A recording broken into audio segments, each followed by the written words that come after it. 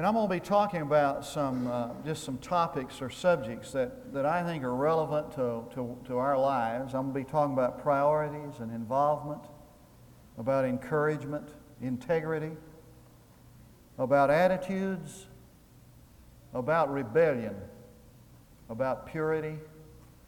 We'll talk about evangelism and money. I'll let you know when I'm going to talk about money. So you can go see your aunt who's sick, all that stuff. Now, I'd like for you to turn to the 5th chapter of the book of Ephesians, and we're going to begin in a minute from that passage. Ephesians chapter 5. Our thoughts are expressed 3 ways. They're expressed, we think, in words, in pictures, and emotions.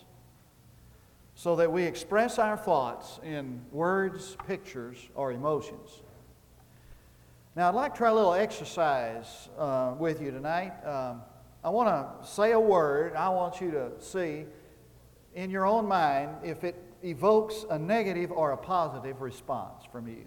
I'll just say a word, and you just think to yourself how you respond to that word, negatively or positively. Apples. Cats. I pastored a lady one time that had deathly fear of cats. You say the word, and she just panicked. True story in the market. She literally hated cats. Vacation. Children. Exercise. How does that make you feel? Exercise. Snakes. There are some people who are so stressed. Oh, by the way, I need to tell you, I'm going to talk tonight about leisure. And there are some people who are so stressed and their bodies are held in such a constant state of alarm that every thought evokes a negative response. So you mentioned vacation, it evokes a negative response. Oh man, I hate to be gone. Too much expense. Talk to them about children. There are some people whose lives, whose bodies are held in such a constant state of alarm that every thought is a panic thought. True story. Psychologists refer to it as the stretching of the elastic.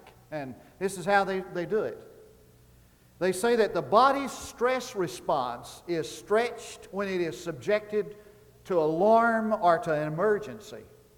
And normally, the stress response will return to its normal position, to its normal state, when the alarm or the demand is removed. But if it's stretched and held in an extended position like this, after a while, it loses its elasticity. And it develops little hairline cracks in it. And one day, it snaps. I pastor in this day and time, in this age, a number of people whose lives are stretched to the limit. They have not gone back to their normal state. And one day, they'll snap. They're like this dog that a friend of mine said he saw on the freeway one day. It's lost, obviously. It was trapped on the freeway. It was kind of moving from one lane to the other as the traffic went past. And it had been nicked by the traffic, obviously hit from time to time. And he said the dog was just finally in a kind of a state of despair, was sitting down in the lane, fast lane, and just kind of lifted up his face and howled, as if to say, if somebody will stop this thing, I'll get off. You ever felt like that? Now, this sermon tonight is a sermon on leisure. I'm not talking about working or not working. I'm talking about overworking. And I'm not talking about laziness. I'm not going to encourage laziness. I want to encourage leisure. Some of you can't remember the last time leisure was a reality to you. And it's not a sermon to the rich who have too much time and too much money on their hands to do anything with. And it's not to those who are sick. I just heard that the doctor tell you you need some time off. It's not even to those who are looking forward to a vacation. And nobody needs this sermon more than I need it. And there's nobody who has less leisure. And there's no one tonight who has more need for somebody to preach to him than I do. So I'm taking the first topic, I'm going to preach to myself. I'll let you listen in. Some of you may feel like this sermon doesn't apply to you at all because you see yourself as productive. You don't have time for any leisure. But the doctor may see you as a candidate for a coronary. And the psychologist may see you as a compulsive, even a neurotic. And your friends see you as somebody who cannot have deep and meaningful relationships. They're all superficial. And you view those people who value leisure as being either irresponsible or lazy. And you might wonder how much a talk like this makes any difference to you because actually you don't plan to change. I want to try to show you tonight from Ephesians 5 and other passages that not only is leisure a psychological principle, but it is God's will for every life. So if you turn to chapter 5 of Ephesians, let me just set a background here just a little bit. The first verse of chapter 5 says that we're to be imitators of God. The word is mimic there. He's saying we're to be God mimickers. To be good mimickers of God. Actually, that's the theme of the Scripture, I think, in a way. That's pretty simplistic, but the Bible says that we're to love as He loves. Matthew tells us that we are to forgive as He has forgiven us. Luke says that we're to show mercy as He has shown mercy. So, in essence, the Scripture is that we are to mimic God. Now, to be a good mimicker of God, he describes that, and he gets down to verse 15 and says, "Therefore be careful how you walk." Now, the word walk, as we know it in a biblical sense, perspective, means how you order your lifestyle, how you live. Therefore be careful how you organize your lifestyle, not as unwise men, but as wise, making the most of your time, because the days are evil. Now, every time I've heard that text preached, and preached it myself, it's usually in the context that there is an urgency to life and you need to get on with that urgency. I want to come at it from a different angle tonight. I want us to see that there is a need tonight in the ordering of your life to plan in it some leisure if you want to be a good imitator of God. Now, if I want to know what God is doing, I want to see God in action so I can mimic Him, I need to find a place where I can really cue in on what God is doing or see God in action. So the best place to begin is in the first 3 chapters of the book of Genesis, because there is the God of creation at work. So if you want to turn to that, well, you can. You're familiar with it, I'm sure, those first 2 or 3 chapters. Now, there are 4 specific things that God did I'm to mimic. You're taking notes on the back. I want you to just put it like this, God, and then put a blank out there, and we're going to fill in the blank. See God in action. I'm going to try to find out what God is doing, or God did, God in action. I'm going to try to mimic that. First, God created. So I'm to create. Now, I'm going to get back to this in a minute. I'm just going to lay the groundwork and get back to it. Man, I know that God created something out of nothing, and there is no creation except that which is brought into being out of nothing that was. But in a real sense, we are to create. God had a dream and a plan for this world, and He created on the basis of that dream and plan. He had an order that He followed. He's a God of order. That's the point. Second, if you look down in verse 22, it says that God communicated. He not only created, but He communicated. Now, the amazing thing about the communication of God was that He communicated with nature. For the first time that God spoke and talked, He talked to the animals and the fish. He said to them, multiply, fill up the waters, etc. So He communicated with the creation around Him. Third, when you turn to chapter 2, it begins right away, God rested. God created, God communicated, God rested. Now, it wasn't that He got tired and He needed to rest. It's not possible for the creative God to suffer exhaustion. It was that He deliberately, purposely stopped work. Now, if you read over in the Gospels, Jesus said, my Father is working until now, and hitherefore I work. In other words, God has always been active in creation. He didn't stop work, period. He just purposely stopped on that day to rest. There's always more to do for any of us. Number 4, if you look in chapter 3, there's the story, there's the development of man and woman, etc., and God related. God related. Now, if I'm going to be a mimicker of God, those 4 things are going to have to be a part of my life: creation, communication, rest, and relation. Now, what do you think of when you think of leisure? Do you think of travel, of being rested, of having more money than you need, of something that will happen when the kids get raised? When you hear the word leisure, do you think of warming your toes by a fire in the wintertime? Well, that may or may not be leisure for you. For example, a person can travel and never have leisure.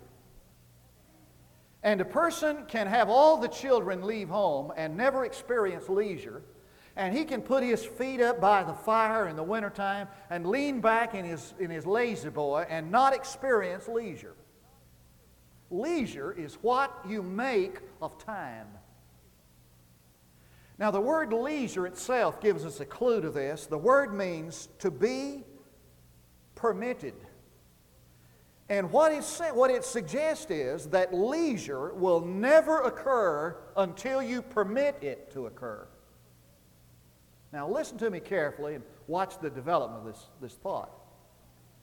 You will never have leisure unless you permit that to happen. And you say, well, who wouldn't permit it to happen? Well, a workaholic wouldn't permit it to happen. That's one. Someone calls workaholism an addiction that America applauds. And we applaud this kind of addiction that is as bad as drug addiction in many ways. A workaholic would not permit himself leisure. A person who is guilt-ridden, if he rests, would not permit himself leisure. Now, there's some of you who grew up with fathers who made you feel guilty if you ever had any time off. I mean, work on the farm, if it rains, a little time off. Well, we clean the barn, I mean, you ought to feel guilt. Somebody's written a book, When I Rest, I Feel Guilty. Slow me down, Lord, says Crane. Ease the pounding of my heart by the quieting of my mind. Steady my hurried pace with a vision of the eternal reach of time. Give me, amidst the confusion of the day, the calmness of the everlasting still. Break the tension of my nerves and muscles with the music of the singing streams that live in my memory. Teach me the art of taking minute vacations, of slowing down to look at a flower, to chat with a friend, to pat a dog, to smile at a child, to read a few lines of a good book. Slow me down, Lord, and inspire me to send my roots deep into the soil of life's enduring values, that I may grow toward my greater destiny. Remind me each day the race is not always to the swift, that there is more to life than increasing in speed? Let me look up to the towering oak and know that it grew great and strong because it grew slowly and well. Leisure must not be connected with camping trips and 3 weeks vacation. Leisure must become a way of life, because leisure was invented to help keep us in touch with the eternal God. That needs to occur every day. Now, I want to look now at the theology of leisure, so we're going to go back to chapter 1 of Genesis. Get 2 or 3 things. First, Genesis 1 says that I'm to mimic God as a creator. Now, the scripture, if you read it or familiar, you remember it. God created form and order out of that which was chaotic. God created form and order out of chaos. Now, does it sound familiar to you, chaos? I mean, could we live in a more chaotic society?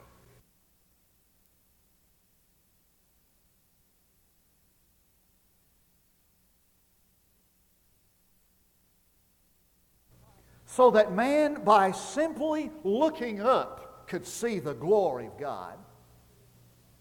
And it is essential in leisure.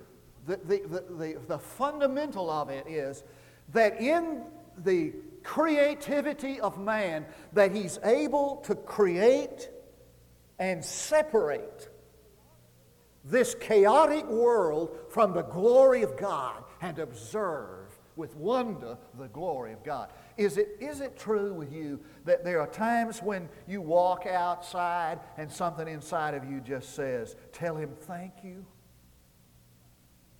All right, second, leisure is an expression of that part of you that makes you you. Now watch what I'm trying to get at here. Most of us think that our identity is inseparably related to our work. I read somewhere not long ago that a person did a survey in which he asked this question. He said, fill in the blank. I am, and you fill in the blank. You'd probably think that the answer most often would be, I am, and they'd put their name there. The answer most often put in the blank was what they did. I am a school teacher. I am a student. I am a preacher, you know. You know what that says? It says that most people feel that their identity is related to what they do.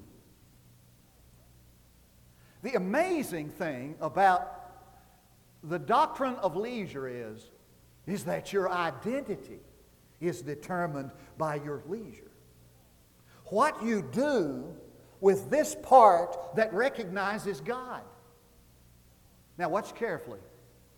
The thing that separates man from animal is that he has the ability to identify and relate to God.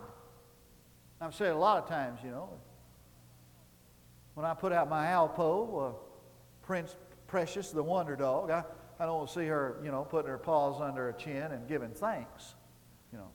Well, you go, she just, you know, she tells me thanks, but she, you know, there's no relationship there between the animal and the Creator, but there is between you and the Creator, I assume. It's like the story I heard about the preacher went in this cafe, this old diner one time to eat his lunch. And there's a bunch of rebellious kids around, smart-aleck kids, you know, around. And the old man bowed in his head to say his blessing for the meal, thanks for the meal. And when he finished, these kids were snickering. And one of them said, "Old man, does everybody do that where you're from?" He said, "No, the pigs don't." I mean, you know. The animals don't. Now listen. A part of what makes you you is that ability to separate this chaotic world and recognize the glory of God and relate to that. All right, third. He communicated, verse 22, as I mentioned. It was not a waste of time. It was the full expression of His divinity. He talked. He communicated. See? He communicated. Brooks Adams had in his diary, when he was a kid growing up, that one day his father took him fishing. And he wrote in his diary, "My dad took me fishing today. It was the most glorious day of my life."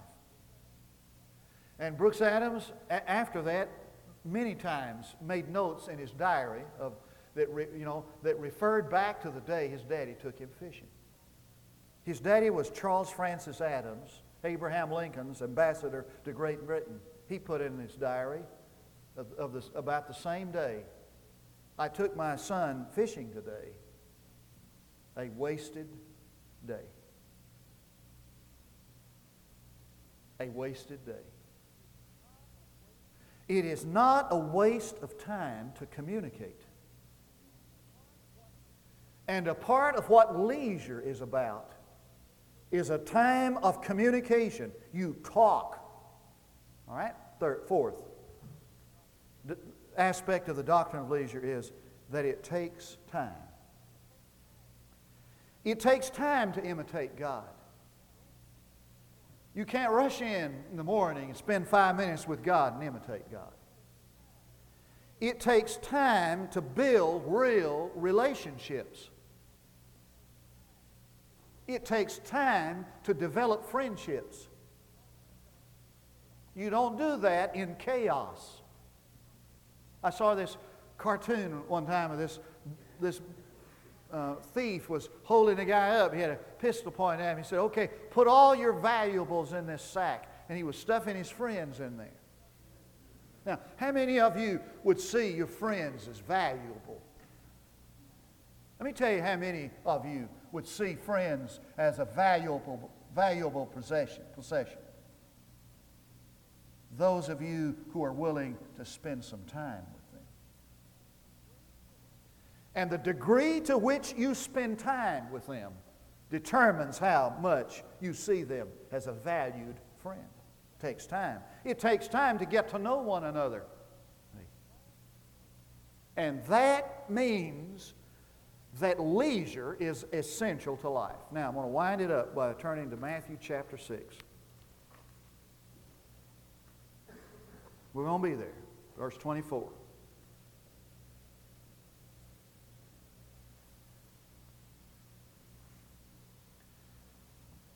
Verse 24, chapter 6. No one can serve two masters, for either he will hate the one and love the other, or he will hold to one and despise the other. You cannot serve God and mammon. You cannot serve God and mammon. Now, look here at me. You cannot serve God and mammon. You can't do both. And if you are committed to getting rich, you can't serve God. Now, let me clarify what I'm saying. In the process of serving God, He may make you rich, and sometimes does. But you cannot serve both. It's either God or mammon. And then he goes, and as the result of that basic truth, he talks about anxiety. Watch. For this reason I say to you, do not be anxious for your life as to what you shall eat or what you'll drink, nor for your body as to what you'll put on. Is not life more than food and the body than clothing? Look at the birds of the air, that they do not sow, neither do they reap, nor gather into barns, yet their heavenly Father feeds them. Are they not worth much more than they? Are you not worth much more than they? And which of you, by being anxious, can add a single cubit to his lifespan? And why are you anxious about clothing? Observe how the lilies of the field grow. They don't toil, nor do they spin. Yet I say that not even that even Solomon in his glory is not clothed himself like one of these. But if God so arrays the grass of the field, which is alive today, tomorrow is thrown in the furnace, will He not much more do so for you, O men of little faith? Do not be anxious then, saying, what we shall eat, or what we shall drink, or with what we shall be clothed. For all these things the Gentiles eagerly seek. For your heavenly Father knows that you need all these things. But seek first the kingdom of God and His righteousness, all these things will be added to you. Therefore, do not be anxious for tomorrow will take care of itself. Each day has enough trouble of its own. You know what He's saying? He's saying there are three things we worry about. The non-essentials. I mean, what matters? What does it matter what you're going to wear tomorrow? The non-essential, that's not that big a deal. So you're going to have cereal or toast, in the morning. Those are non-essential. And we worry about unchangeable things. You say, you're 6 feet tall and you're in the first grade? And you're not going to change that by worrying about it. And impossible things, we worry about the impossible things. Now, when we stop worrying, that's the first cue. Deliberately stop being absorbed with worry. Deliberately stop being absorbed with worry. When we stop doing that, we're going to get rid of all the plastic. I'm talking about credit cards. John Steinbach, you remember, when he finally decided he would retire, he got his dog, Charlie, in a pickup truck. And they went across America to find reality. It was called Travels, a real unique title, Travels with Charlie. And he said one night somewhere in mid-America, he was sitting in this little diner, and all of a sudden it dawned on him, we live in cellophane. He said everything there was plastic. He said the tablecloth was plastic, the dishes were plastic, the spoon and fork were plastic, everything was plastic. And said, John Steinbeck, where are the real people? Where are the real people? Now, when you and I deliberately stop being absorbed with worry and we start creating some time of leisure, we return to the real people from whence we have drifted. Second, consciously make up your mind to start taking some leisure time. Consciously start taking leisure.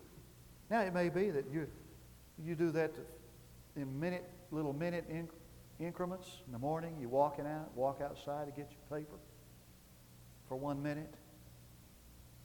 You do that. A guy came home from work on Friday, and I think he must have felt about like I do by Friday. And he's thinking, boy, oh boy, I'm going to get in front of the TV, and I'm going to get me a newspaper, I'm going to lean back, and I am going to crash. This has been one more week. So he got in his lazy boy, and he turned on the TV, and he got his newspaper, and all of a sudden, there was this little face staring at him. He said, hey, Dad, let's play. Oh, great, he thought. That's what I need. Well, he thought, well, I'll get him occupied. So he noticed in the newspaper there was this great big picture of the world, globe of the world. So he got his scissors, and he cut that globe into 100 pieces. I'll give this to... He said, oh, I got a good game. He said, we'll put this puzzle together. He said, you take this puzzle, take this world and put it together. He thought, well, it'll take him 4 or 5 hours.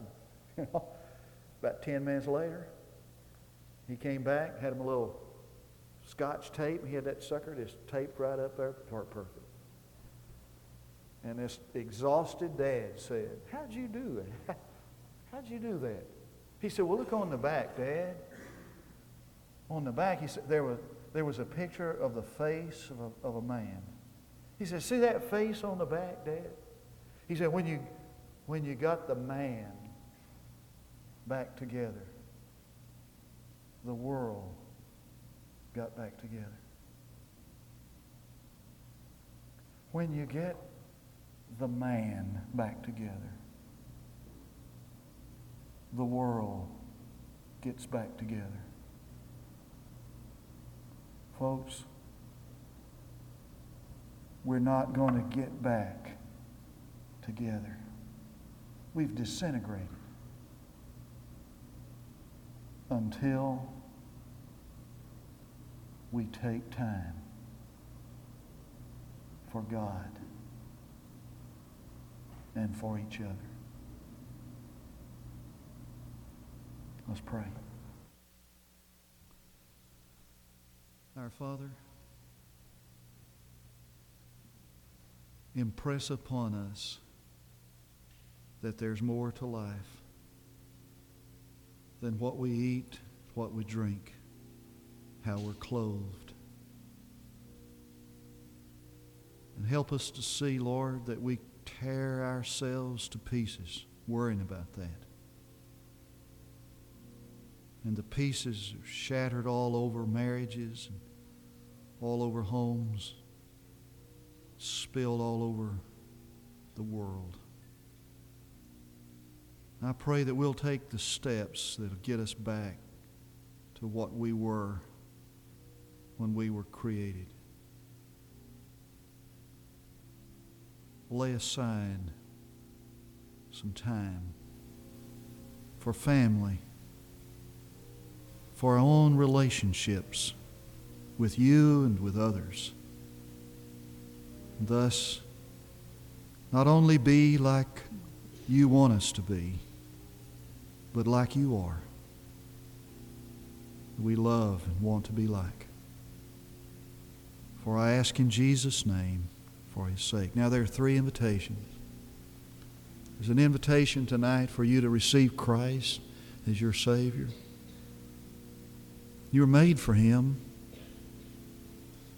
An invitation for you to come and join our church or to get right with God in your life. At the point of this, what we just talked about, perhaps we'll give you a moment to think about it. Listen to God to speak to your heart. Then we'll invite you to come.